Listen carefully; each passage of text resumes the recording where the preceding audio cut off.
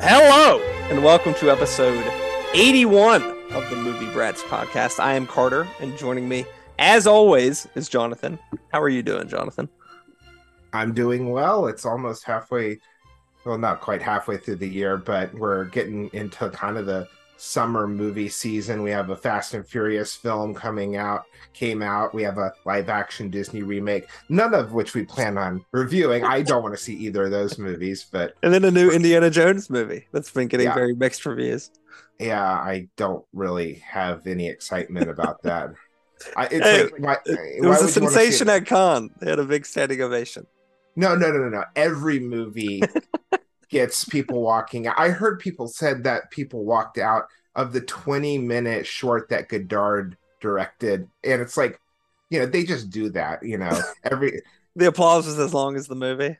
and it's also like, you'll see headlines like movie Indiana Jones gets lukewarm 5-minute standing And ovation. then And, rapturous reaction. like 6-minute standing rapturous 6-minute standing ovation. Like it doesn't make sense. They should stop the standing ovation timing. It's ridiculous. It's becoming a cottage industry reporting on it. But we are going to review three movies that were released this year. I think our last episode was our first reviewing movies from 2023. And we're going to, or at least I'm going to start being better at seeing them. I know you, Jonathan, have already seen about 20 movies released this year. About 35, I think. 35. I'm falling behind. Your tally's much higher than mine. But we are going to start with what was one of the more anticipated releases of the year, from one of the more exciting younger directors from the last 10 years or so. It is Beau is Afraid, directed by Ari Aster, who previously directed Hereditary and Midsummer for the studio A24, who made a very big investment on this movie. I think it was as much as his last two movies in budget combined. Starring Joaquin Phoenix, Patti LuPone, Nathan Lane, and Amy Ryan, along with some other familiar faces. It is about after the sudden and unexpected death of his mother, a paranoid and neurotic middle-aged man embarks on a surreal odyssey to return to his hometown to attend her funeral. Released originally April 1st at an Alamo Drafthouse was its premiere. A U.S. wide release of April 14th. A Metacritic score of 63 and a Rotten Tomatoes score of 68.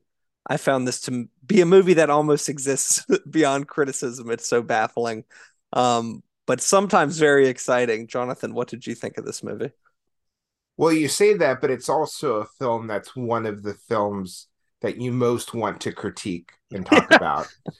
I'll just start with kind of my reaction to Astor's films leading up to this. So I don't like Hereditary as much as everyone else does. I think it's a film that is extremely well made on a technical level, has great performances. I mean, Toni Collette is Yeah. really, it's one of the better horror performances in the last decade.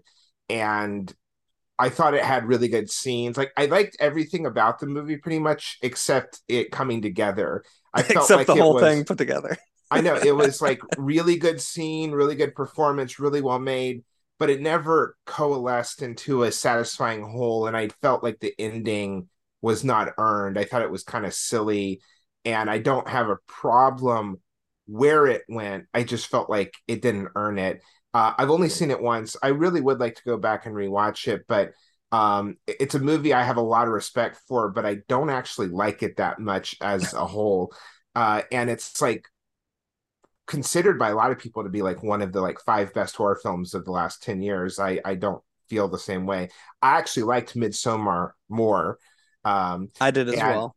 I think that the movie is interesting in that Beau is Afraid is his most comedic, outwardly comedic film, even though it's not a comedy like The Hangover or Judd Apatow film. But Midsommar is, like, he says as much in interviews that like it's kind of a joke. Like Midsummer is a horror film also like Hereditary, but it's like a dark comedy, like really dark, but it's kind of a comedy. Yeah, like makes fun of grad students and like drug culture and stuff like that in a sort of And, funny way. and it's like I would put it on the list of films that people should watch before getting married or committing to like a really serious relationship, like a litmus test. And you could say that Beau is Afraid is kind of one of the ultimate uh, disappointing your mother movies with Psycho. I'm not saying it's as good as Psycho, but it's in that category of The movies that disappointed mom. right. So yeah, the movie's 2 hours and 59 minutes long. Yeah. It's too long. Um, in the way, I don't think it's the same exactly, but it all may, in a weird way, it's almost exactly the same length as The Wolf of Wall Street, which I think may also be exactly 2 hours and 59 minutes long. It's just under 3 hours. And there is a part of both of those movies where they're too long, but they almost need to be too long You're because of supposed to what be they're exhausted by the end of it. right. And I think Beau is Afraid. It's flawed. I think that the first 45 minutes is exceptionally good, like really some of the best filmmaking of the year so far. And there's a lot about the movie I do like. I'm really impressed with a lot of the creativity and the performances. Just the it's a big giant swing, and it doesn't really hit all of its targets. It certainly doesn't. But I much rather these days see an interesting auteur take a big swing and go for the fences, even if it's not entirely successful, than like a large majority of mainstream movies. Like, give me a flawed movie like this over any Marvel or DC or Fast and Furious or like, so much of cinema is just so safe and cookie cutter. And this is, though flawed, is adventurous and daring and strange. And so I certainly like it more than I dislike it, but it is a flawed film. Well, I think cookie cutter is a good sort of way to describe most movies in comparison to this. Which, if like most movies are a cookie cutter, this one like sets the kitchen on fire. Um, where Yes. it's almost like an anti-film. Because like there's not really an ending. I mean there isn't like an ending. There's a sort of finality to how it ends, but it's not like there's sort of like emotional payoff or like a climax even really. I mean, there's sort of a climax, but it also sort of like putters out in a strange way. Where if you like really wanted to give Ari Aster a lot of credit, you'd say he's doing something like expanding the possibilities of the medium and questioning what movies are and what they should be, because our sort of understanding of movies in America is essentially a commercial product where people make an investment and want to return on the investment and expect to make money and have audiences come back to it and stuff like that. And Beau's Afraid almost like purposefully puts off audiences in a way that's very brave, because for like a money making venture to like intentionally confuse and probably like make people angry. Like I can imagine if like an average cinema goer just like bought a ticket for a movie and went and saw Beau's Afraid, that they would actually be pretty upset that like they wasted their money to see something like this. Um, I but think people were saying, I don't know if they did ever a cinema score for the film. That's the thing where they test people. just like a normal They audience. yeah, about giving it A to F. And I think the last film that got an F score was Darren Aronofsky's Mother, Yeah, it's and something there like are that. Yeah, yeah, there are a number of movies that have gotten the F score that I actually think, and a number of critics actually thought were good films. I also quite like a film William Friedkin did, Bug, based on the Tracy Letts play. I mean, it's a type of movie that, like Mother and Beau is Afraid, where after you walk out of it, you're not like, oh, I had a great time at that. I mean, it does it no, what it's doing effectively, but it's not for the average moviegoer. I mean, I would even say just because you liked Hereditary and Midsommar doesn't mean you doesn't like this. Yeah. no, because it's kind of a horror film, but I think of it more as like a dark existential comedy, dread odyssey. Yeah. I mean, like Eraserhead, you mentioned before we started recording. There's not a lot of other movies I could think of to really compare to something like this. But it Um, reminds me of a lot of other movies kind of mished together. yes, Like I think the first 45 minutes, it's certainly reminiscent of Eraserhead. There's even kind of the elevator that isn't working as it should. A man's trapped in his apartment, and there's just this kind of hellish, yeah, city appears around. It also reminds me of Jacques Tati's Playtime, where especially the first 45 minutes, there's so much going on in the background. There's background extras that seem like they could have a whole film to them, and yeah. there's just so much It's detail. just like madness is happening and chaos and stuff like that. Right. I mean, it's much more manic and anxiety inducing than anything Tati did, even though Playtime has this kind of uh That's more like claustrophobic, and there's like a sense of not being able to breathe in that movie because of sort of like modernism and industry and all the like car smog and stuff like that. Beau's Afraid is like a sort of paranoia of a very sort of different kind. Which is what it's one of those ones where I mean nothing is realistic, so it's very hard to tell if this is supposed to be like something that's imagined from the main character's head, if like he actually should be afraid, if like really terrible things are actually happening. Um, I mean, it has the logic of a dream. I mean, so for me, like the only sort of pieces I can really compare it to are like James Joyce. There's a section in Ulysses that's like sort of set as a play that happens in a brothel, and then there's his Finnegan's Wake, which like starts and begins at the same point, and all is sort of through the logic of a dream. But um, it's this is sort of one where I almost like the idea of it more than I like the experience of sitting through it, because I mean it definitely tested my patience, and there was like a good bit during those 3 hours where I'm like, can this movie sort of just end already? Um, or get to the next section, do yeah, something different. Yeah. I mean, that's and I think the film is kind of a meta commentary on stories, on narrative, yeah, on storytelling about, it's this man going through an odyssey, and it is kind of a big, long, shaggy dog joke in a way, and it kind of just ends, and we don't necessarily want to give away the ending, but it's a very meta ending yes, where like what's happening during the whole end credits, there's an image that's on screen for the whole end credits. It's like it's almost happening in the audience when you're watching it. There's yeah, this uh replication, and I think that the film it's this awkward thing where when it's disappointing or it doesn't entirely work, there's a part of you that's like, well, that's what it's doing purposely, but it's still not entirely satisfying though. you It's know like, exactly. It's like I get it, but man, I mean, and there were some parts in this where I was like literally laughing out loud in the movie theater. So, I mean, it is funny, and Joaquin Phoenix is really really good in the lead role. He's in basically every scene, um, and does a really good job of I don't know making it like hold together in I guess a sort of way, because I get when you're watching a movie as an audience member, you really want something just to latch onto, and um I mean, I'm very excited sometimes in movies where I really don't know what's going to happen, and I did get like some parts of this movie I was very like interested by, and I was really curious and excited, and I think a lot of that has to do with Joaquin Phoenix sort of holding it together, and and giving it's a really good unusual. performance.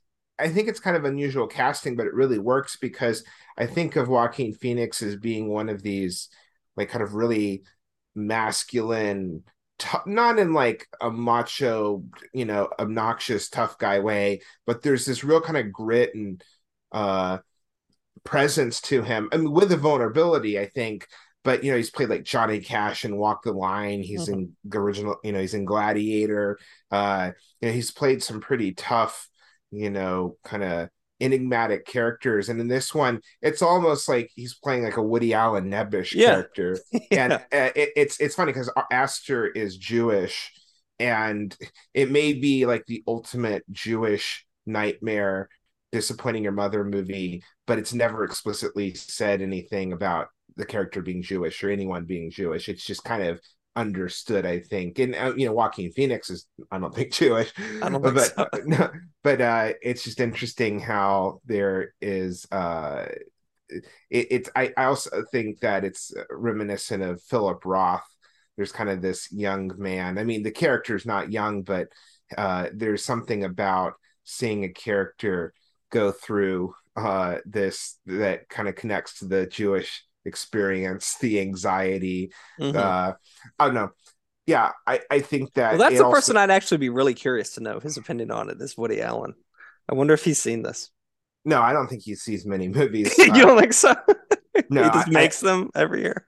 I know. I think that him watching. I mean, it's interesting though. Both. Scorsese's seen it, and I think he really liked it. Oh yeah, I was going to say that both Joaquin Phoenix and Parker Posey, who are in this film, were both in a Woody Allen film a few years ago. This is Was that the one? Irrational Man. Yeah, okay. It had Emma Stone in it too. Yeah, I Yes. mean, and I heard Paul Schrader talk about it, where he said that he didn't love the movie. He's not sure he even liked the movie, but it's a film to be reckoned with, and it's a film that he hasn't stopped thinking about. I mean, it Uh, definitely is that. And I mean, you have to give people credit for taking swings, like you said, and trying to push boundaries and do things that aren't necessarily the things you're used to seeing. I mean, I think the other two movies we're going to review in a lot of ways did not take as big of swings as I necessarily thought they should have, but we can get to that in time. Um, Anything else on I Beau's want to Afraid mention for you? how I think some of the best parts of the movie or best aspects of the movie are the supporting cast. I mean, uh, I think that it's kind of a genius casting to have Patty LuPone, who's best known as being this Broadway legend, Hmm. has been in certainly films and television before, but it's kind of like if you're going to cast that role, it's just like perfect casting, and she's not in the movie very much. Like we don't even see her hardly at all on screen until the No, very until end. like 2 hours into it. But the fact that we hear her voice, and we know it's Patty LuPone, there's this kind of weight that's given to it. I really like seeing Nathan Lane and Amy Ryan, which is a very unusual couple, but that's okay because everything's unusual in this film. Yes, they do a really good job of selling how, despite nothing making sense at all, is sort of happening how it's supposed to happen, or at least like there's at least some sort of logic that they're putting onto this thing that might not necessarily agree with the logic of Joaquin Phoenix's character. That was one of the more. I mean, each sort of sequence goes on for so long that they almost feel like their own movies in themselves. That I don't know. It's hard to sort of associate the Nathan Lane, Amy Ryan part with the Patty LuPone part, or the part with Parker Posey, or Right. what we get in the first 40 minutes. Right. I was Um, gonna say, did you recognize the voice of the rabbi, I know Bill Hader was in it for like a minute, but I don't remember who the rabbi. I didn't recognize the voice of the rabbi. No, David Mamet? really? Wow, Yeah, I felt very proud of myself that I for heard. I was like, recognizing that, I was like, that sounds a lot like David Mamet, and you might be able to count on like two hands the amount of people who could recognize that. I know it's like if you look at his IMDb page, like his acting credits, virtually it's like that and having a voice on The Simpsons. uh, Yeah. yeah, I mean, I think too the movie's really technically well made. Yes. There's so much kind of production design and the cinematography and just the kind of the the chutzpah of putting this craziness on screen. I do think that there's some of it. Like I was listening to an interview or a review of the film where they're talking that the last sequence of the movie does get a little too CGI and it feels a little Hmm. bit like it's the ending's. I mean, the ending's supposed to be kind of disappointing in a way, like the way it just kind of like literally putters out and just flips over and dies. Nope, Hmm. sorry, that's a spoiler, I guess. But I guess we technically don't know if he actually dies. But Who knows if any of it even happened? I I know mean, he could be under that boat breathing, I guess, right? Yeah. he But might, still be sleeping. It's a nightmare. right. But yeah, it's a film. I would say this. So the first like fourth of the year, third of the year, it's like absolutely one of the films that if you care about cinema, you should at least see it. Yeah, I mean, it's definitely not a movie I would recommend to most people. Like maybe No, like 80%, maybe even more than that. But there's but no for doubt Ari yeah, Aster is like one of the more unique voices, and I'm really interested to see where he goes from now. And he never directed a movie not from a screenplay he's written. Um, correct. And I said right before we recorded that supposedly he's doing another film with Joaquin Phoenix. He's doing a Western. Hmm. So he's kind of Interesting. he's one of these directors that is kind of known as one of these new horror masters with Jordan Robert Eggers. Peele, Egger. Yeah. But what's interesting though is that uh I don't think he thinks of himself that. I mean, like Oliver Stone's first two films were horror movies. There are a lot of Francis Ford Coppola, did worked on The Terror and De directed Palma. Dementia 13. Yeah, there's a lot of directors that started in horror films. But yeah, I mean, I'm Expand as it happy to. goes on, and if Yeah, you're interested in horror, you're interested in genre. So I think a lot of times that can expand to westerns or science fiction or all yeah. kinds of different stuff, noir. And one thing I admire about Aster is like hearing him in interviews and seeing his Criterion Collection closet video is like he's a real cinema fan. Like he's a real cinephile. I saw him in person last year at the 5 hour screening of The Kingdom, the third season of Lars von Trier's The Kingdom. He was in the audience seeing that. So if you're going to sit through 5 hours of Lars von Trier, you're serious about cinema. Um, There's no doubt about that. yeah, I also saw him in the audience of The Irishman, so maybe he just really loves long Long movies. movies. Yeah. This next I one's mean, gonna be 5 hours. I mean, all of his movies are like 2 hour, 10 minute plus. Yeah, Midsummer is definitely like, yeah, 2.5 hour plus. Yeah, and well, yeah, the Midsummer, and there's a director's cut too that's like Oh, is it almost really? right. I've never seen it. I own it on Blu-ray actually, but it's like just under 3 hours. Um, but yeah, it's a mixed recommendation, but I certainly recommend seeing the film though. Yeah. Yeah. I mean, if you are interested in yeah, in seeing auteur directors and movies that sort of get you excited about the possibility of what movies can do, this is definitely one of them. And we will transition to, I wouldn't say necessarily the complete opposite, but uh, something quite different based on existing IP. It is Dungeons and Dragons: Honor Among Thieves, directed by Jonathan Goldstein and John Francis Daly, who previously directed Vacation and Game Night, starring Chris Pine, Michelle Rodriguez, Reggie Jean Page, Hugh Grant, and some other faces people will probably recognize. It is an adaptation of the popular tabletop game that follows an ex-convict trying to reconnect with his daughter. It premiered March 10th, 2023 at South by Southwest and was released wide in the US March 31st.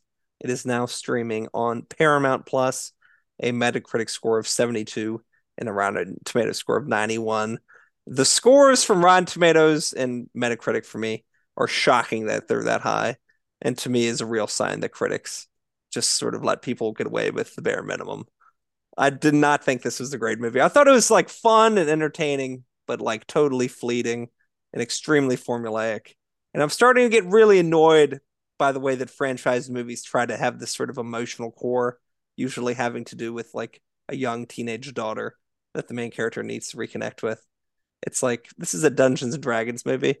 I'm not really interested in ex-cons reconnecting with their daughters in Dungeons and Dragons movies. I think maybe I'm being a little harsh, but Jonathan, what did you think of this? I actually think it might be my favorite of the three movies we're Really? reviewing. Yeah, I just enjoyed it. It's fun. It's funny. It like not in It the is same way. funny. Chris Pine, I Yeah. think, gives the funniest performance of his career. He's really funny in it, actually. Yeah. I mean, and Hugh Grant has kind of had this second, this kind of With like career Paddington, revival too. Yeah. I mean, he's like he's been in comedies, his whole career, back to he Four had a Weddings very and a viral Funeral. Oscars interview on the red carpet.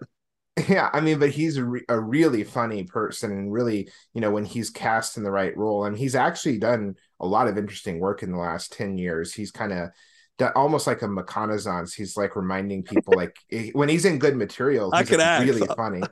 Yeah, yeah. I mean, okay, I have no connection, virtually no knowledge at all of the game. Like I have, More, I it's the only sort of connection I have it with is with it being depicted in other media, like Stranger that's Things or something like that.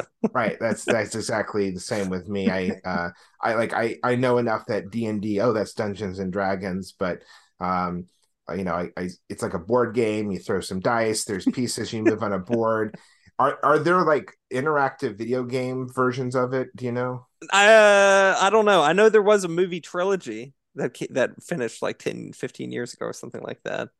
Well, Um, yeah. I mean, it's funny. This isn't generally my type of film. I'm not a fan. I mean, fantasy. there's well, yeah, like This is almost uh, like a spoof of fantasy, though. right. Yeah, it's kind of sword and sorcery movie in a way, but it's just like a funny adventure comedy. And I was gonna say, like Beau is Afraid, not nearly as indulgent, but it is like 2 hours and 15 minutes. It goes on a little too long. It There does. are there are scenes where The joke the gets a kind of little tired after the first 10 seconds. Like, oh, Bradley yeah. Cooper's small. Oh, I get it.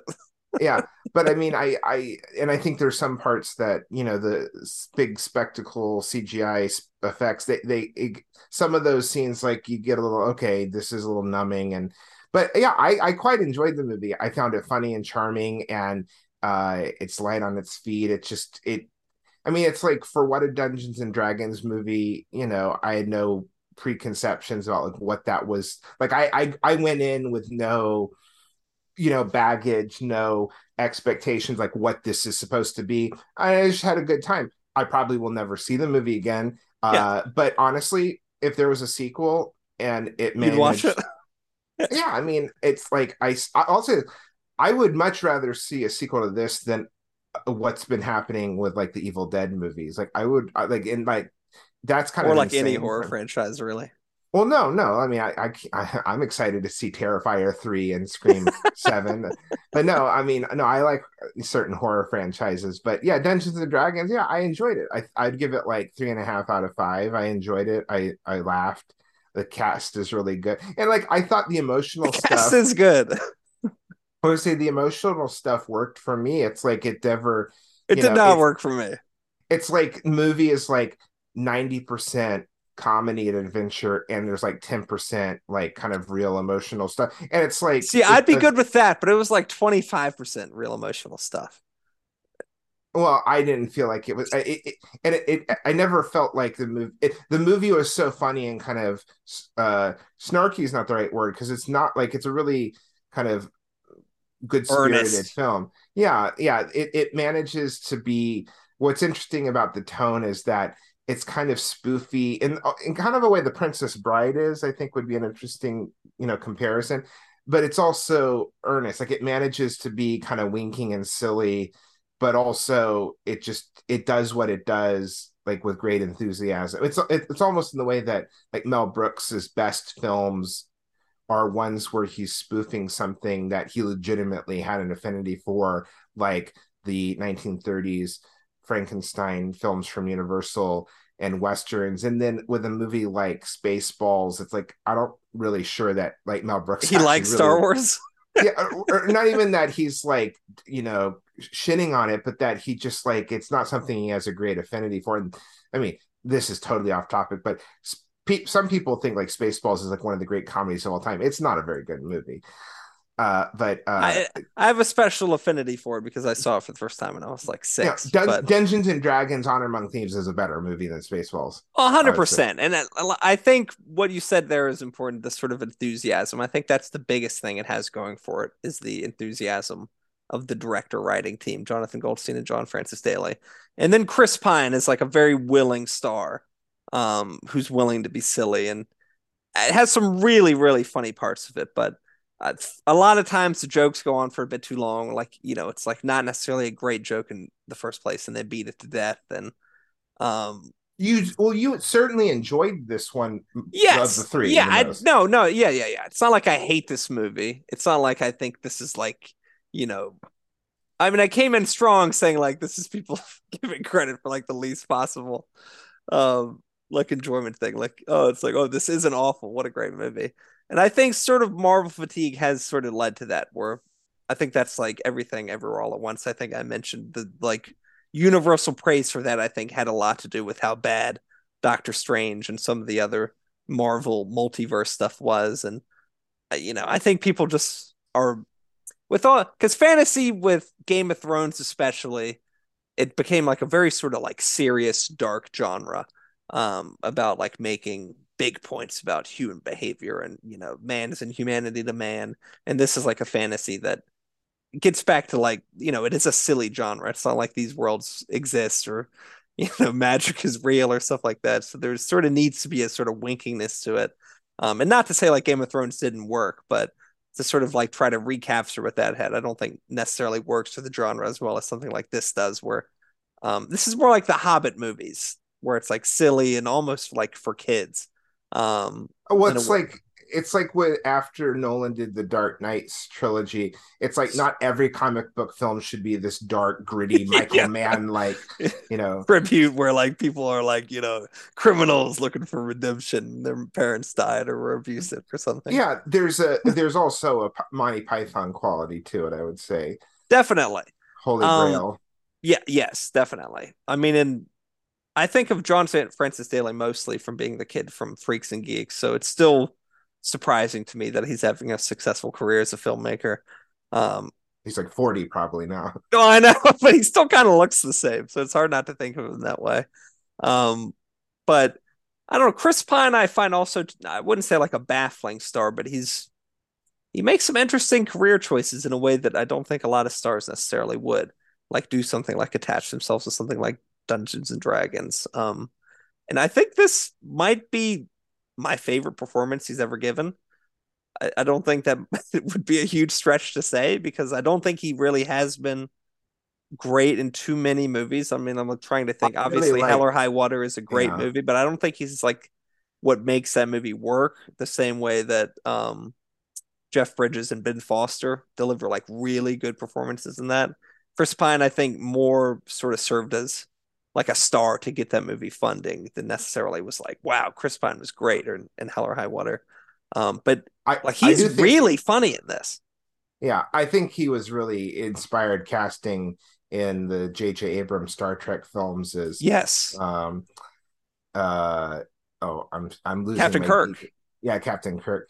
I was losing my geek cred. I couldn't remember that instantly. Uh-huh. William Shatner's character. But yeah, I mean, you know who Tarantino's actually a really big fan of Chris Pine, that he's like spoken the praises of him. And Really? Is he going to yeah, be in the film critic or whatever the next movie is? I'm not He's sure, only got but one more chance to work with him if he keeps to his word. I know he's one of the many Chris's. There's like all these Chris's that are, it's like which Chris is in which Marvel. It's like I three of know. them I are have a really Marvel. hard time saying not saying Pratt. Chris P. Chris Pine. The Chris one, Pratt. yeah, well, the one I get confused with is Chris Evans. yeah, that I get I mean, I generally I can, but it's like there's some of the movies. I also, do you have actors you like get like, I always can't remember which films Ewan McGregor and Jude Law. I get them confused. I can't remember. Which one was Like in Moulin Rouge? it's like I know who each of them are, but I forget sometimes which of them was in a certain movie. But That's funny. They're yeah, starting to sort of be on each other's corner these days. Is the sort of aging British actor roles. I know. Um, But no, I enjoyed this movie. Yeah, I enjoy. I mean, I yeah, went. but I mean, this is definitely like a movie people can sort of like be on their phones and they're watching and stuff like that. I mean, You should never do that, but if but you're it going to, requires like bare minimum attention. It's almost like a series of gags more than like a real story. I mean, I have problems with it. I mean, I more have sort of problems with it being so well received critically when I think well, but it's like it's a thing too where it's like the Rotten Tomatoes rating, you have to take into consideration that it's yay or nay, it's up or down, yeah, yeah, thumbs up. yeah. But I mean, Metacritic It's score is pretty high. Audience well, but rating is like like really high. it has like 10 points high. I mean, it's It's not like it's uh, 100. well, I mean, it's like a 3.5 out of 5 star rating, and I think that's fine. I think it's like 2.5. I mean, I liked it. I mean, it's funny. It's not a bad movie, but I think we can do better. And I think Well, there I should would be say higher standards. I mean, I'm not judging these films without having seen them, but like having seen this movie, like I don't care about seeing Fast X. I don't care about seeing the Little Mermaid remake. I don't care about seeing Ant-Man 3. I don't care about seeing Guardians of the Galaxy 3. I mean, Uh-huh. it's like this movie, like I'm not saying it's better than those because I haven't seen any of those, but I cared more about seeing it. It I mean, introduced the world effectively. I think also, and allowed the possibilities of sequels that Yeah, I would be interested in it because it I'd like to has see where they go with this. it has like you know 15 points higher than like almost all those movies I just mentioned on Metacritic. you know, And it probably deserves it. I mean, but I think those movies are setting a really low bar, specifically Marvel right now. I I guess think for me, I went in with like no expectations, no connection to the game, and I just like, oh, I enjoyed this. Like I I just didn't sat, hate it. It was fun. It's funny. Some yeah. interesting stuff happened. And I also think because it's not generally the type of film I go to see, the fact I was like, oh, I enjoyed this actually, Made it a So, bigger achievement. or I just was like, I went in like, oh, what is this? This got surprisingly good reviews. I was like, oh, I enjoyed this. That's my review. I enjoyed it. Yeah, I mean, we'll see if it does get a sequel because I'm looking at the return was apparently 200 million on a 150 million budget, which I think if a studio's spending 150 million, they expect a little more return than 200. So I think I would be surprised if it did get a sequel based on that. Um, but you never know. Maybe it'll do great and uh pay-per-view or something like that. And for so many movies now, there's like, I mean, the next one we're going to talk about was originally supposed to be a streaming movie, but early audience scores said, "Hey, we can make some money off this, so let's release it." So it's becoming very fluid as to what a theatrical movie is and what a streaming movie is these days. Yeah, So before we start reviewing the next one, Evil Dead Rise, let's just say that it's kind of insane to me that there have been numerous films that were created, they were pitched, created with the intention of going straight to streaming. One last year was Smile. yeah, Air And this year. yeah, well, that one was that intended to Yeah, it was supposed to be just an Amazon Prime movie. and not ever be released in theaters? No. Okay, well, what's interesting though is that like Smile did exceptionally well at the box office, and Evil Dead Rise, for a movie that has as low a budget as it does, has done extremely well. I Yeah. think one big misstep they did last year is not putting Prey in theaters, The Yes, Predator. 100%.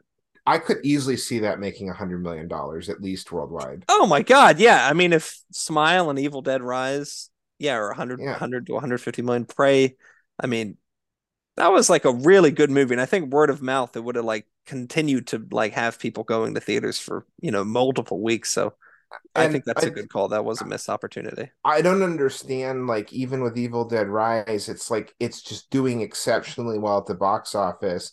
And then it's like, let's put it on streaming as soon as we can. No, keep it like make people to go to the theater. Like, I don't understand that. And it was like, it's a different area a little bit, but it's like putting Glass Onion in the theater for just 1 week. It's like, why don't they want to make money? You know, I don't know. I mean, in some way, I think we're gonna reach a crisis point, especially with the writer's strike for a lot with these streaming services. They're gonna have to take a real hard look at themselves and see where their opportunities for making or losing money are actually coming from, and then maybe they need to sort of return to the traditional theatrical window and traditional sort of network releases of time and date, every same time every day of the week, because 10 weeks. if they just put everything on streaming and then they don't pay people residuals like they should, it's like they're just taking things off of streaming services, and it's Oh crazy. yeah. Some of it's just going to like disappear. I like if something's just an original series on a streaming service and then they take it off Yeah, it's and you can't. nowhere. Yeah. I know they then a lot of these things have never been released on physical media, but all right, well, we're going to review a horror film, the fifth in a series of sorts. You could say a sixth in a way. We're going to review Evil Dead Rise, Yeah, and from we'll a be from a massive Evil Dead fan from Jonathan. I'm more of a yeah. casual Evil Dead fan, but I think we have some strong opinions on this one. So we will be back after the break.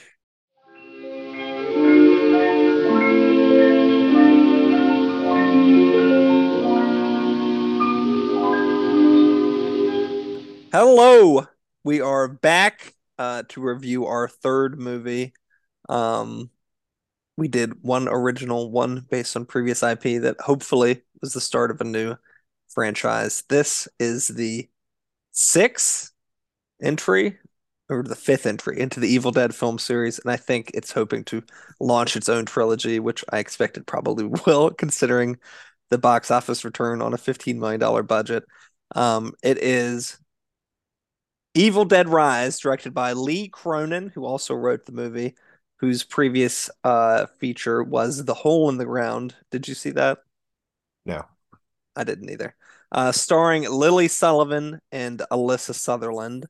Um, when an earthquake reveals a secret room in an old apartment building, the Book of the Dead is discovered, and two estranged sisters must protect their family from the evil that is unleashed by the book.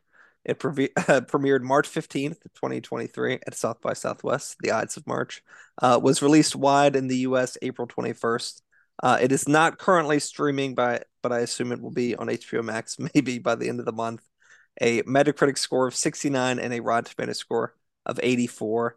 As the resident Evil Dead super fan and expert, Jonathan, the floor is yours for Evil Dead Rise. Yes, so there was the original trilogy of films, all directed by Sam Raimi, that constitutes The Evil Dead, which you and I actually watched together. You saw for the first time when you The first visited me one, yeah. a few months ago. There's The Evil Dead, Evil Dead 2, Dead by Dawn, and Army of Darkness, or Dead as the by original Dawn. yeah. Yeah, the Army of Darkness was originally going to be titled possibly The Medieval Dead. Uh, then many years later, 10 years ago from now, in 2013, there was a film remake that Sam Raimi and Bruce Campbell and Rob Tapper produced called Evil Dead. Then there was a 3 season television series on Stars titled Ash versus Evil Dead that Sam Raimi directed the pilot of, and which he produced the series. Now we have a what is it? Is it's just another part in the franchise. It's not It's an really expansion of the universe, I suppose. right. It's not really a sequel. It's not really a remake. It's kind of a just another one. Kind of the way Mad Max Fury Road was just like another Mad Max film. This is another Evil Dead Or movie in the Predator universe. 2. It's like shifts Right. its location to LA. Right. So I really dislike this movie strongly. I have a deep love of the original Raimi films, especially the first two. I mean, I enjoy Army of Darkness, but I really adore the two of my favorite films ever are the first two Evil Dead films directed by Sam Raimi. And I remember when the remake from 2013 was going to come out.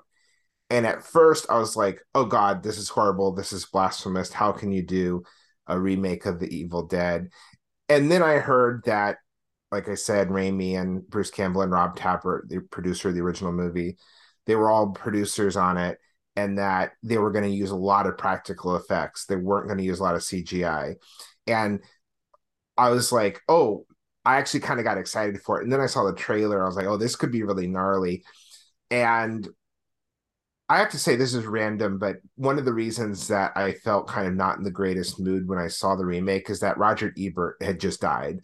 Oh, And I was like, oh, this it like was really sad to me. And so I was like, well, what better way than to go to see this movie, any movie in the theater. And I was like, I just really dislike the movie, and I really dislike the new one even more. I think the best way to summarize it is I'm taking this from Mark Kermode, the British film critic.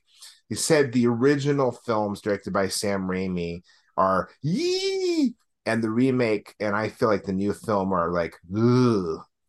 And I feel the problem is with the original movies, for as graphic and gory and as outrageous as they are, they're not really mean spirited, except for the tree rape scene in the original film, which Raimi has said he regrets and he wouldn't do if he were doing the film today. But there is this funhouse, razzle dazzle, blow your socks off, blow you to the back of the theater, just kind of explosion of young talent and cinematic bravado. And like I said, they're nasty, kind of grotesque, like some of the goriest, bloodiest films ever made, extremely violent. But the original films are so fun. hmm There's just like there's kind of this they're nasty, but they're not like cruel and ugly. And I feel like the new films are mean spirited and just they just leave a bad taste in my mouth. And I admire how gory and graphic they are, and that they do, especially the remake, I have to say, really did use a lot of practical effects. But it's just a tonal thing. I just really dislike the grunginess. I won't say that it's like in the torture porn category of Saw and Hostel, because they are, deadites, they're zombie-like creatures. And so they're not really, you're not really doing it to just out and out people. But the movies just are this 2013 remake and this new one. They made me sad, and I just felt really disappointed in, and it's like you could do a remake, a reimagining, another part in the franchise, and do it differently, a different tone. But I just have such affinity for the originals that I just sat there and I was like, I just don't like any of the decisions that this movie's making, the director is making. Yeah, I just really dislike this movie strongly. Well, I mean, that's essentially how I felt as well, despite not being as much. I mean, I like the original trilogy, but it's not like I'm as devoted to it as you are.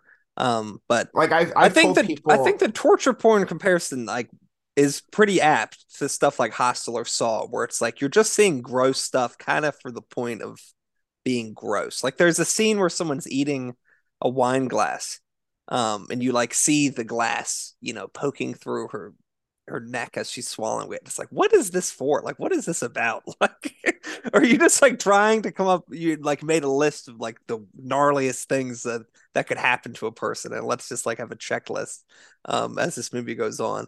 I mean, there was a few interesting moments of it. I thought there was one sort of shot through, what do you call it? A peephole? What's the thing that's keyhole, a yeah. keyhole? Yeah. Yeah, that I Well, thought no, was no, kind of no, no, interesting. people, yeah. Is it? I Well, don't not want to say something wrong. well, it's not the keyhole, but it's What you like, the little sort of distorted image you get yeah, looking through yeah. the door of an apartment building that I Yeah. thought was kind of interesting. And there were some interesting moments in it, but I think the mean spirited this I think you have that spot on. Like, um, it's almost like designed to put off an audience in a way that I guess horror movies are supposed to sort of play with stuff that people want to see, but like don't really say they want to see, or it sort of like shows us some things that are sort of transgressive or beyond what we expect to see in the sort of normal world, and that's what excites people. But the just sort of like being gross and violent for the sake of being gross and violent, I thought was like almost the dominant mood of this movie. Like that's almost like what it was for, was to like show the most outrageously violent things that a person could think of. In a way that, And like you said, I don't think really meshed with what the Evil Dead franchise really is. Like there is gnarly stuff. There's stuff that like grosses people out, but there's almost like a winkingness um and the quality of the effects they use. Um, it's not like it makes you sort of like distant from it or like acknowledge that it is an effect, but the like physicality and material sort of like tactile nature of it, I think makes it almost, it's not like it's satisfying to see violent things done, but it doesn't make it quite so off-putting when it's sort of like all CGI or you just like don't necessarily trust the person who's making the movie to take you to these places in a way that I do with Sam Raimi, and I don't think this Lee Cronin. I haven't seen his other movie, but um, it didn't sort of like earn its violence in a way that I thought the original trilogy did. well, and you talked about Dungeons and Dragons not earning its emotions. It's like this movie starts out and you're like supposed to care about these characters. And I'm like never the person to say this or like make a complaint like this. When Tarantino is asked about, real world violence, like, is it, okay, how soon after a mass shooting is it okay to watch a movie like Django Unchained? But, That sort of you know, celebrates violence. yeah, but with the Evil Dead Rise, like, you know, there's like this 8-year-old girl or something, and like you're seeing her like watching this like horrific violence, and you're seeing her quivering and crying, and like there's just blood everywhere, and it's just cruel, and it's It not is. funny, and it's like the and the film tries to also be kind of this, you know, About like it motherhood and stuff like that. yeah, but I was saying too, it also tries to be like kind of playful in the way Raimi is, but it just comes off as just kind of cruel. Like where the I it reminds me a lot of the famous Roger Ebert quote where he said, "A film is not about what it is about, but about how it is about it." Where it's like there are disgusting and outrageous things that happen in the original Raimi films, but it's not just watching depravity or Yeah, and like gore. kids die in this movie. I know it's like Raimi has a wit. I mean, it really is like the Three Stooges and Looney Tunes put through the meat grinder. And there's this, like I said, cinematic bravado. There's just like, I mean, it's one of, to me, the original Evil Dead is like one of the great feature directorial debuts. There's just so much creativity and energy and madness put on screen. And like with the new Evil Dead movies, like in theory, there's some really gnarly kills and torture and like gruesome stuff, but it just feels like that's all there is to it. Like there's not Yeah. this like And that is cinematic, all there is. It's yeah. not like, I mean, they didn't create the mythology. I don't even really understand what purpose the mythology really serves in this movie, to be honest. Yeah, I mean, it's also like the original film, it's like a group of young people go to a cabin in the woods. Boom, that's the plot. Like there's, Yeah. like Ash is like gives his girlfriend the little necklace with the eyeglass on it, but like there's like virtually no character development, and it's like you could criticize the movie for that, but it's like in a way, you're creating. It's like Bruce Campbell is Well, in a way, almost it like makes the violence more palatable for an audience because we're it's like not. he's like Wile E. Coyote almost, Yeah. or Yeah, something. It's exactly. or he's it's like the Three Stooges are basically Just they're, beating the crap out of each other. yeah, It's yeah, like and actually assault on siblings. I It's know not really funny. it's like someone actually poking someone's finger into their eye is like horrific and would really hurt. But when you have like this, the choreography of the slapstick and the sound effect of the violin pluck, it's like that's what makes it funny. It's like just having someone poke their eyes isn't It's funny. cruel and horrific. I know, but in like with the Evil Dead, the newer films, there's just this idea like, oh, let's be really gross and gory, but there's no like wit or kind of there's nothing more to it than just being gory and and like there's even things that like Raimi could do some of the same set pieces like on paper do it, but he would do it like with humor and a kind of madcap energy to it that would elevate it to, like this is just like wallowing in like pain and suffering and Yeah, it's actually like if it didn't have the sort of Evil Dead attached to it and this sort of understanding that it's almost supposed to be kind of funny, it would be like a really, really cruel movie. Um, so it almost like shields it slightly more to the amount of, but maybe that makes it like even more of like it overstepping the boundary and that it is sort of borrowing, um, the goodwill that the original trilogy has bought for it in a way that I don't know. Like this movie probably wouldn't be making a lot of money if it wasn't called Evil Dead. I also think that there's something about like I do think there is quite a bit of practical effects in this new movie. There are a lot of actual fake blood being pumped out on set, prosthetics, but there's still like to There's a me lot of blood. that there's like should be zero CGI in an Evil Dead movie. Like there's just something about like the original movies too, where it's like that's a dummy's head on a stick they're pushing up from the It floorboards. should be like And a Dog Me 95 thing if you're gonna make well, an Evil Dead well, movie. well, no, I mean, but it's just like there's this handcrafted quality of the original films where it's just like there's the rubber and the makeup and the blood being sprayed through hoses. You can see the hose popping out of the character's makeup, but there's something really charming about that, and it feels like this thing's been crafted and there's been so much heart. And I don't know, these new movies, like I really feel like the filmmakers they did like I'm sure they really do have an affinity for the original Raimi films, but they just I don't know, like just feel kind of soulless. And like why are we why make Evil Dead movies that like have virtually no humor or the kind Yeah. of wit of this. It's like Well, I think it's such an important part of those is Bruce Campbell and the yeah. the performance that he's giving. And the Lily Sullivan, who's the lead in this, is much more just like a traditional horror movie, heroine in a way that would is not really any different than any other horror movie that we see these days. So there In a isn't we nearly the same sort of like almost overacting, almost like pantomime quality that Bruce Campbell gives. There's nothing close to that in any yeah. performance in this I one. mean, in a weird way, it's like Bruce Campbell. You could almost make a comparison to Beau, where he's like this sad sack who has all these horrors, almost Job like all this Yeah. insanity thrust upon him. And there's this kind of, but like, I don't even think the original movies there aren't cruel. Like, yes, it's like all this stuff is happening, but there's this kind of, it's like you understand in this like comic book, cartoon, Three Stooges It's so world. broad in the Yeah. physical performance.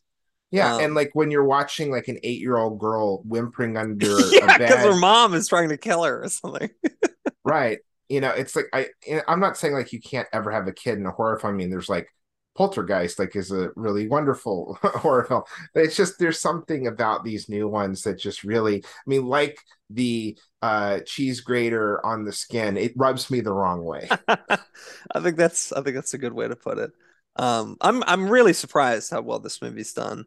Like I said To be before we started honest. recording, I have horror friends, not like the friends are horror, but that they're horror fans who really like this movie. They say like this is the third best in the series after the original two, and that Wow. it's like they just had an absolute ball. It supposedly went incredibly well at the premiere at South by Southwest.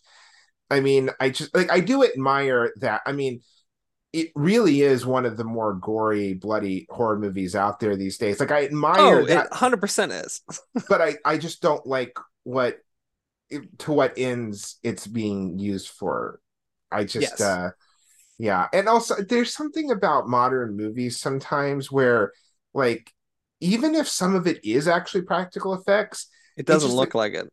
well, like movies are just so color corrected and like so much is tinkered with in post that there's just this kind of screensaver quality to the image where it just like you watch those original Evil Dead movies and they feel like there's dirt on the ground and there's grain and grit in this on the screen and there's you feel like that's a real cabin in a real woods and there's Mhm. actually a camera mounted on a board being run through the forest and like there that is like Karo syrup splattered on the floor in that Bruce Campbell's face.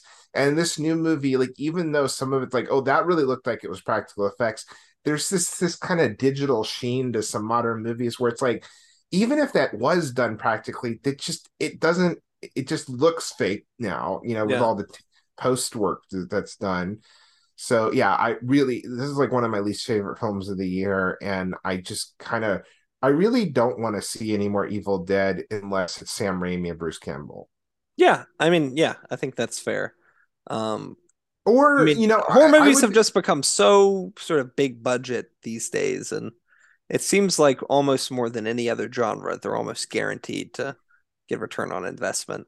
Um, well, there's still a lot of films that are made, a lot of horror films made on a low budget. I mean, yeah, like Smile and Barbarian were very low budget films. They just made a lot of money. yeah, But I think I'll say this, like I wouldn't even be against like another Evil Dead film, but like I want them to be funny.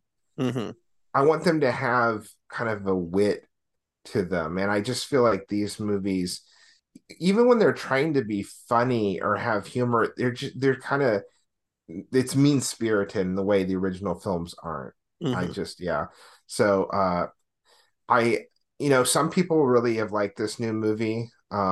It's gotten surprisingly good It's reviews. definitely not for people who are uncomfortable with seeing violence on screen. Yeah, and I That's, say definitely don't watch it unless you've seen at least the first two Evil Dead original ones.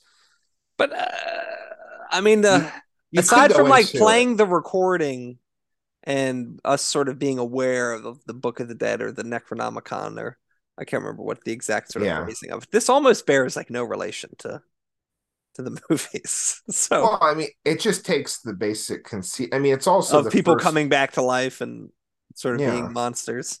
Yeah. Yeah. And I mean, it's just like, I'm not saying that every Evil Dead movie has to be a cabin in the woods, but I don't know. It just, I don't It didn't know. work It, for me. no. And it's not I, like I thought it's the worst movie ever made, but I didn't really like it.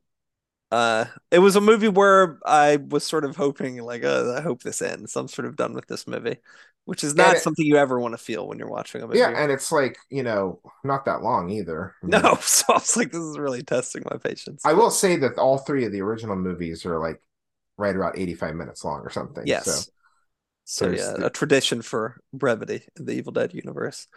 Um, well, I think that is it for this week's episode. We had three movies from 2023 reviewed for you. Um, I'm sure we will be reviewing movies in a shorter proximity or shorter duration from the last episode to the next one. So if I'll you make just sure to watch try more and movies, yeah, I'll try yeah. to make sure to catch up to Jonathan's count.